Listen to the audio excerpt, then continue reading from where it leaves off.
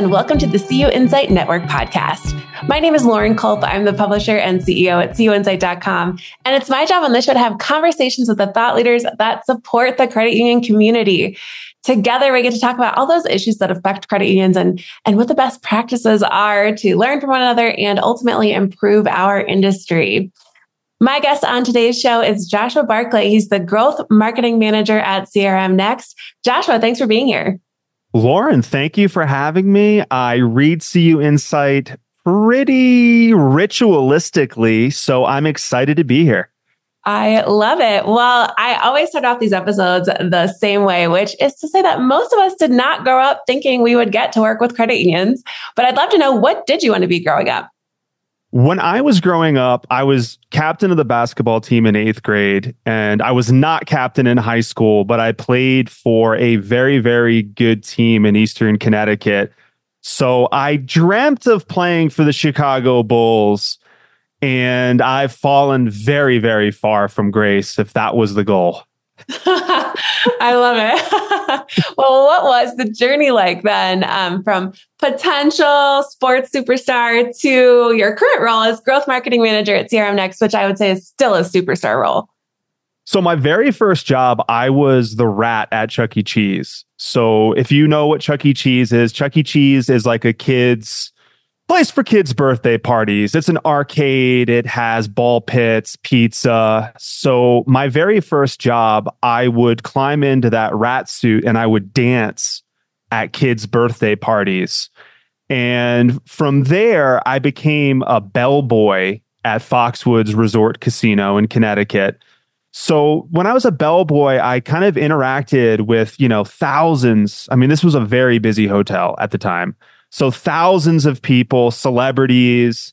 And it's weird to say, but when I graduated high school, it was 2004. And I was making a lot of money as a bellhop. There were like 45-year-old men with like mortgages doing the job.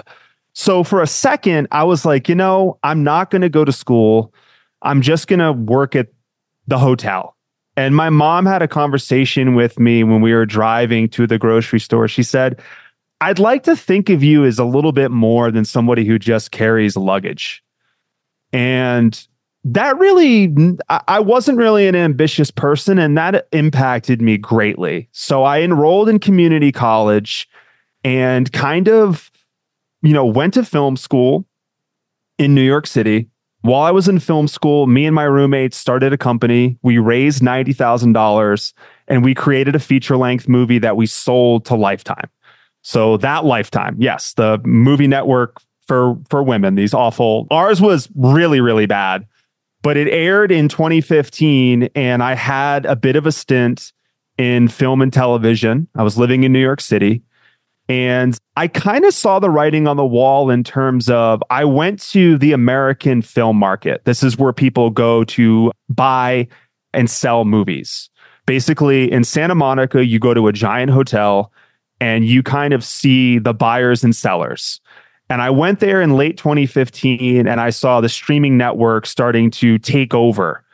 And by take over, I mean, for a long time, you could be an independent filmmaker and sell a movie and make a lot of money because there were a lot of bidders. But we've seen a consolidation in terms of streaming networks. So, back in 1991, you might have 30 bidders that could bid up your movie to $10 million. Now there aren't as many bidders and the market is more consolidated. And I just said to myself, I don't think this is a reliable way to make money. So I had a bad situation on a movie where producers they didn't pay me. I had to get a lawyer involved. And it soured me so much that I had to think to myself, what am I going to do next? And I majored in video editing and production. So I was like, okay, I know content creation very well. I think I can take this skill set and move it into another capacity, which was marketing. So long story, I know, but that's kind of the gist of how I moved into software and the credit union space. Was I looked at things I was passionate about, which is marketing. And in New York City, I had a roommate who worked for Goldman Sachs. I know that's definitely not the credit union space, but he kind of got me into the idea that finance really is the underlying thing throughout life. You want to send a rocket to space, you need money.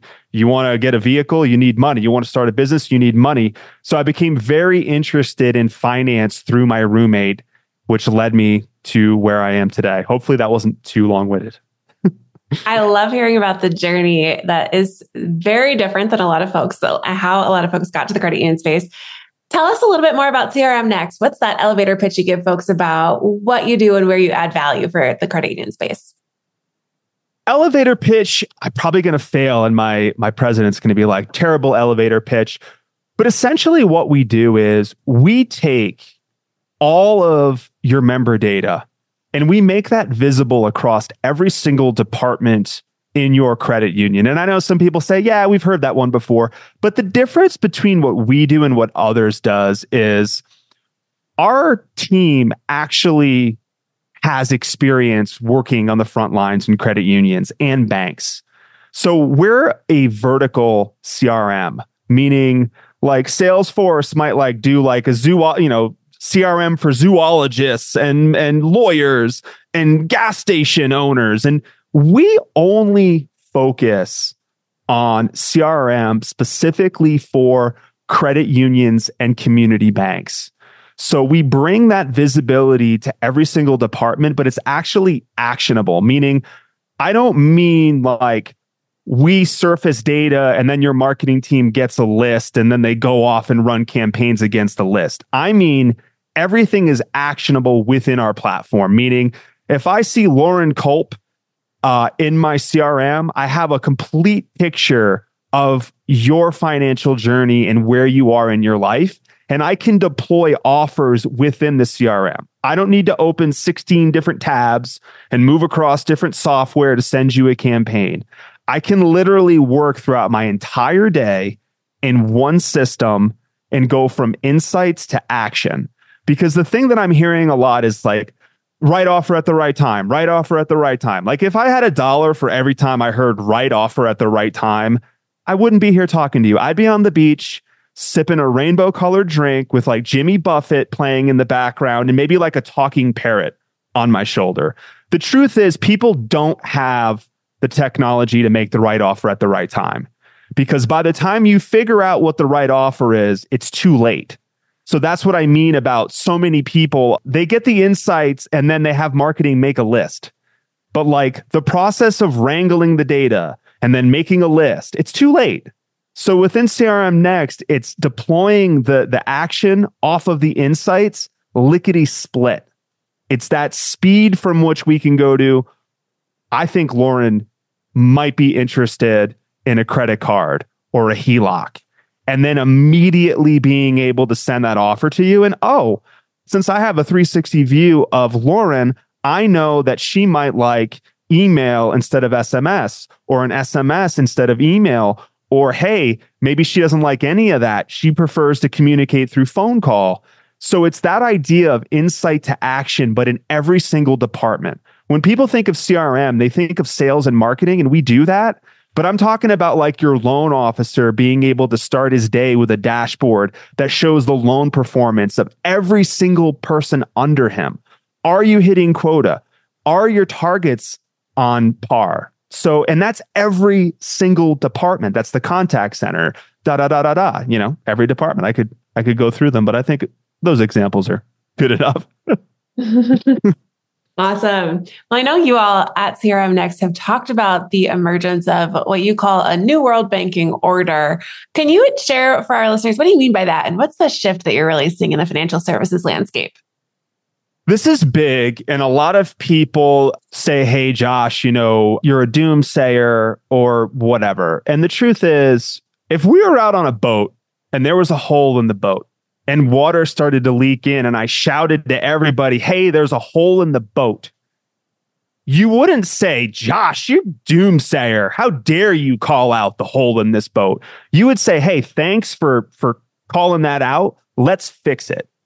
So what I'm about to drop on everybody is like, it's heavy, but I have to do it because I think that the credit union space and the community banking space is in serious danger of a consolidation, an extreme one.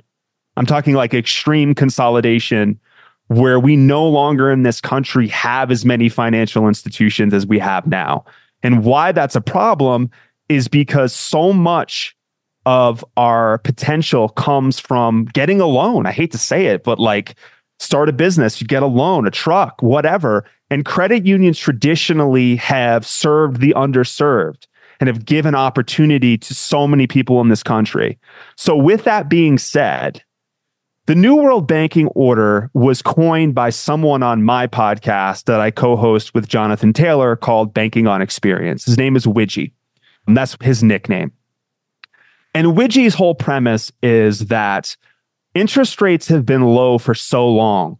And now that interest rates are really high and credit unions and banks have to do lending again, because for a long time, they could get away with like buying bonds and making safe bets that don't require them to really lend money. They didn't really have to be good at lending.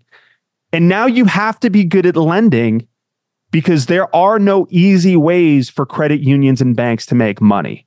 Now, I'm going to take this idea a little further because Widgie is more articulate than me, but I'll tell you how I view the New World Banking Order.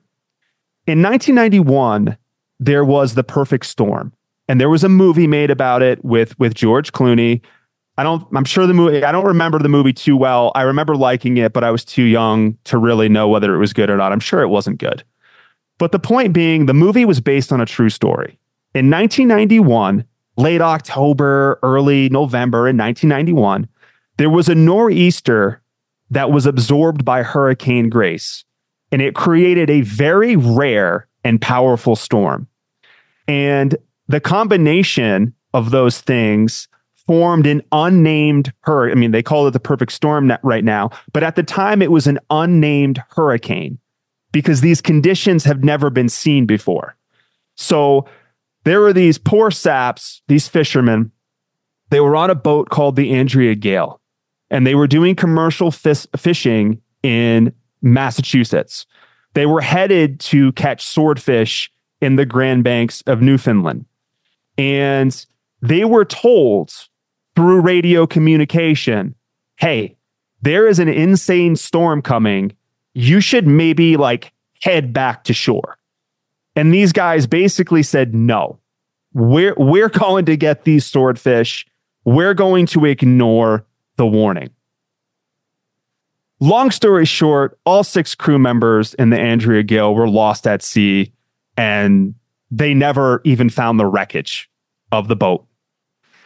And I think that's telling for where we are right now, not only as an industry, but as a global economy. So there are the obvious things everybody talks about, right? There are credit card debt over $1 trillion, right? That's the Hackney one you hear over and over again. Default rates are increasing. Net income, I just looked at the latest NCUA reports, down 10% from last year.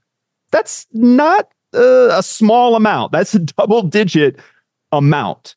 And then on top of it, you have, we just got out of a pandemic. There's AI, which is basically our equivalent of the printing press. So we just had a pandemic. We printed the most money that we've ever seen. We have inflation going. We have AI, which is going to displace, and it already is displacing teams. You're going to see smaller teams, right? So less jobs, inflation, high interest rates. And then on top of that, there's the geopolitical stuff that no one wants to talk about. The United States has been subsidized for a long time on cheap labor and military might. And the other countries right now are no longer going with it anymore. China no longer wants to be our cheap manufacturing country, right? Like prices are going up because like we're printing more money, but they're also going up because we don't have the influence with the rest of the world that we used to have, right? And I could keep going and going and going of all these storm conditions, creating this perfect storm that nobody has any context for. Everybody wants to go, this is like 2008. No, it's not. This is not analogous to 2008. You've never lived through a Spanish flu-like scenario followed by technology that is probably the most innovative ever, right? So it's like, and then on top of that, all the inflation and the rate and the raising of rates. And so nobody has a guidebook right now for how to navigate the situation we're in. And that's what I would call the new world banking order. Given all of the context that you shared, what do you recommend that credit unions really pivot toward today? Well, I just got done saying, right, that there is no like guidebook for this. So for me to come on here like a know-it-all would be like, I'm aware that I don't know everything. But the one thing that I do know is that if we're talking about lending, we are going to need to be more data-driven than we have ever been, because opportunities to understand risk, to be able to assess risk as lenders and financial institutions, it's going to be more complicated. You can't do anything from the gut anymore. You can't be like, oh, I've been the chief lending officer, in New England since 1968. What you know is irrelevant because you can no longer assess risk when the storm clouds are coming in and getting stronger and stronger. So we're going to have to look at data and really have the technology available to make sure that everybody in our credit union is doing the right thing that's going to lead to the best member experience, the best offers for our member, really understanding them and really gaining loyalty. And not just loyalty, we use that word and throw it around loosely, but helping, actually being so good that you have a crystal ball in front of you, meaning that, okay, Lauren, you're a member at my credit union. I want to be able to support you in any journey in your financial life, even the bad ones. Even you saying, hey, Josh, I lost my job. I'm going to be late on my car payment. Cool. Let's do a skip a pay. Is there anything I can do to consolidate your debt? Are there any financial instruments that you have right now? Maybe I can look at them and find other places for you to put your money. And it all comes down to having the data to do that. So to me, the only way to brace for this storm is to really, really understand your member and have a full-fledged data strategy that can bring them wherever they need to go in their financial moments of truth. Becoming data-driven for credit unions is so critical. We talk about it a lot. We've heard a lot of folks talk about transforming technology. Do you think this data-driven approach, is that solely a technology issue? And how do you suggest credit unions really frame the problem? Yeah, this is a very, very interesting question, Lauren. And it's more than a technology problem. So everybody knows they need a CRM or data unification, right? Like you could go to anybody at a credit union and they'll say, yeah, no, duh, of course we know that. But the real problem has been the failure rate. There's all kind of statistics about digital transformation failure rates. None of them are good. Some of them say it's 70% of all digital transformations fail. Some say 80%. I've even heard higher. And the issue is data transformation can take your credit union to space. It's like a rocket. That's what I liken it to. It's a rocket ship. The problem is a lot of the current vendors don't teach you how to get to space. They drop the rocket off in your front yard and they say, hey, we're taking off. Don't call us. We have a third-party team that you can call, but we're out of here. And when you really think about it, a lot of people at credit unions, they don't know how to fly a rocket. A rocket to Elon Musk is probably like a multi-billion dollar, something that he can really utilize to take to space. But if you dropped a rocket ship in my driveway, I would tell you, get this thing out of my driveway. I don't know how to fly it. I can't back my car out of my garage because the rocket's in the way. Every time my kid gets on the school bus, he's being scrutinized. Like, get the rocket out of my yard. And that's what other vendors are doing right now is they're going to credit unions and saying, digital transformation, cool. I'm going to drop a rocket off in front of your credit union. You figure out how to take it to space. Because the truth is, data transformation, digital transformation, it's more than technology. It's about building a strategy, building the process to understand how to drive department-wide adoption, right? So it's not just, if it was just technology, we would be good to go. we would have every credit union competing like a mega bank right now. But it's not the technology. It's the support, the teaching, the building of the processes that come with the technology that have not been addressed. I think there's so much there. And when we think about all of the different kind of evolving landscape kind of issues that we are experiencing today, what are you really focused on as CRMNEXT looks to the future? What's your focus for the road ahead? Our focus for the road ahead is really taking people from the very first step. So we have an incredible team of people who actually worked in credit unions. We have Jared Briner, who you've actually interviewed before. And Jared has almost 2 decades of experience. And Carol Claggett has decades of experience working in a bank. So we have these people with this firsthand experience that are going to sit down with you and not rush you into anything. We're not going to rush you into any technology. We're going to ask you what your goals are, because every credit union has different goals. This is why technology doesn't work and it fails, because there really isn't a one size fits all in any credit union or any community bank. So we're really focused on guiding you through, what do you actually need? What do you need to achieve your goals?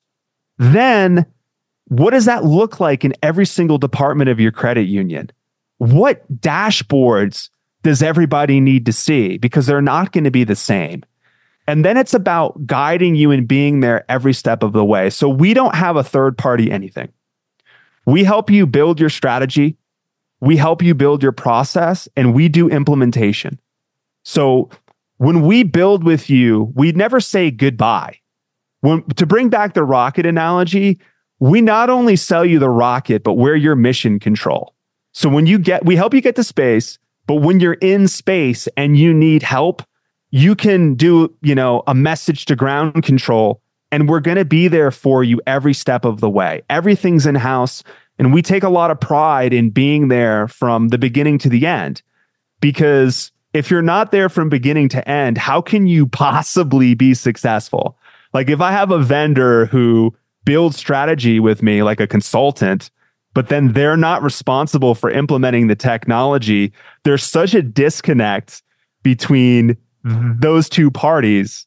And it's weird that I spent all this time with you to build this strategy and you weren't even the one to implement the technology. So that's what we're really focused on, is really being a partner that's going to guide you through every step of the way, and then continue to be there for you, because we know that this is a rocket. It's not easy to fly, but we know you have to do it, and you have to do it. So we want to be that partner that can really help you build every single step of the process, so you can have the success that you need and have that data strategy where you can be like that crystal ball for your members. So much good information, Joshua. Thanks so much for sharing all of this. And as we wrap up the show, we always like to have some fun with rapid fire questions to let our listeners get to know you a little better. I like to say the questions are rapid, but your answers don't necessarily have to be. So if you are ready, I will dive into the first one. Let's do it. Question number 1. Who is someone in your life that was a great leader, and what makes them so great? I would say my Uncle Ron, who he passed away in 1994, and he taught me how to play chess. He had an Amiga computer in the mid 80s, which was like a $6,000 purchase that my aunt was really, really mad about. And what made him a great leader was, people have a problem with thinking about too many things or being distracted and doing like 16 things. I'm very like tunnel vision. I like grab one thing and become obsessive. And the leadership he gave me was, he would catch me anytime I was becoming obsessive about things. And he tried to instill a balance in me that I still don't have as an adult.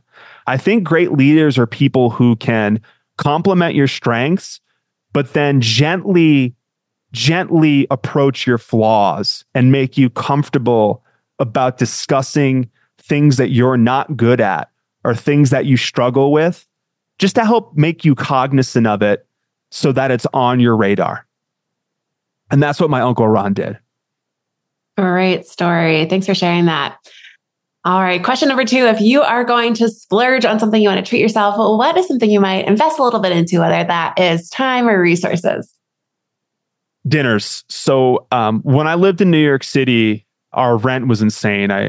I won't say it here, but I was in a 2-bedroom apartment for a while with like five dudes. We had to build like walls that weren't supposed to be there. And I had to eat really, really cheaply. So, I mean, there was a place called The Associated, and it had like $2 slabs of meat. So I would eat this really cheap food and it would just demoralize me. I think people probably recognize this, but not enough, that your diet can be demoralizing.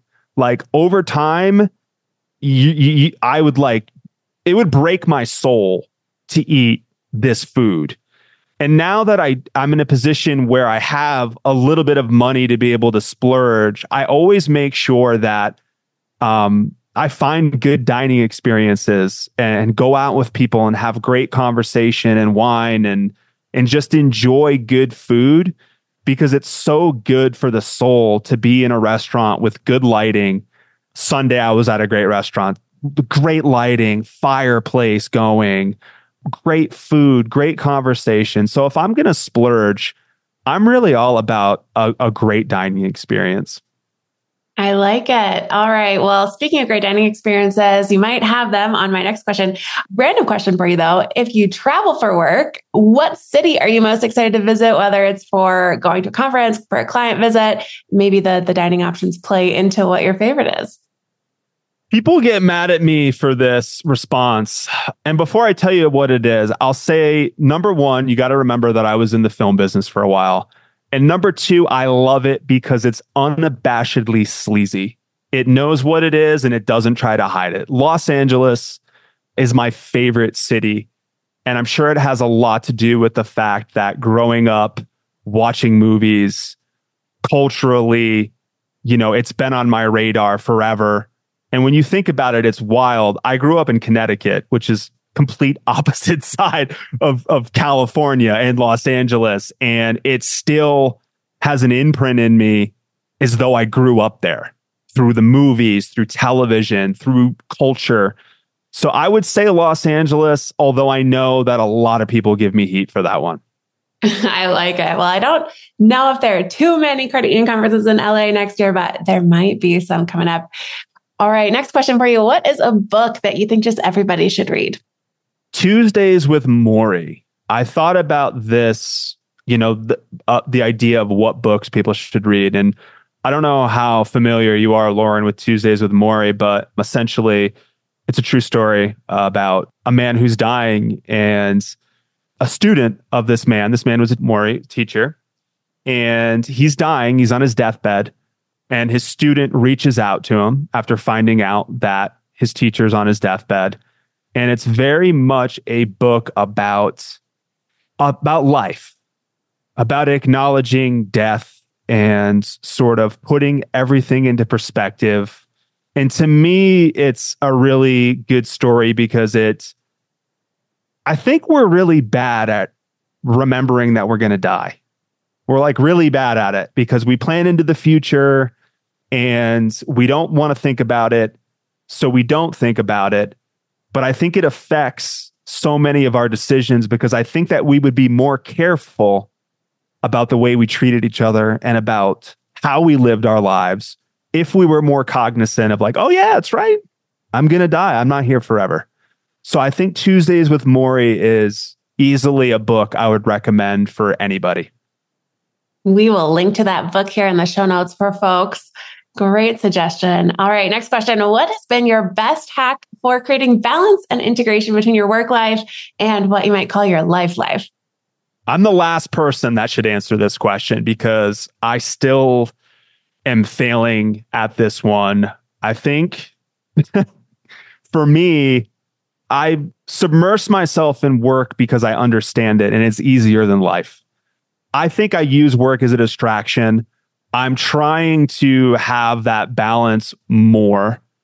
I have a puppy now, and I like to go out with my puppy, and it gives me a reason to, okay, Josh, you know, you don't need to be on the computer for the next 2 hours and do this thing. Like, get off the computer for a second. It's not gonna harm you to take a break. So I am trying my best, but I cannot give anybody any advice on work-life balance. So I'm going to still a work in progress. Yeah. I like it. Well, we're going to link to everything we talked about today in the show notes, like we said. My last question for you, though, Joshua, is do you have any final thoughts you'd like to share or final asks of our listeners today?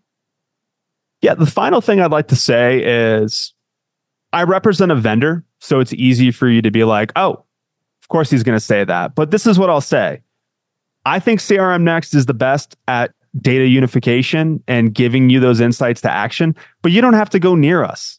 My ask for you as a credit union is do something. I don't care. I don't care where you do it, who you do it with, if you go with a competitor. I don't care. Just please, in a year or two, don't be one of those people that, like the crew in The Perfect Storm, the fishermen that went out in that storm, were told through radio broadcasts that there was a big storm coming and didn't do anything about it. So my advice or my parting words with anybody listening is if you do not have your data together, please do something. And I don't care who you do it with, but just don't be caught out in the storm when everybody told you it was coming. Well, that is a perfect way to wrap up our conversation today. Thank you so much, Joshua, for being on the show. Really great hearing from you and all of the insights you shared for our listeners today. I hope you stay well. And thanks to all of our listeners for tuning into the CU Insight Network podcast. And we will be back again next time.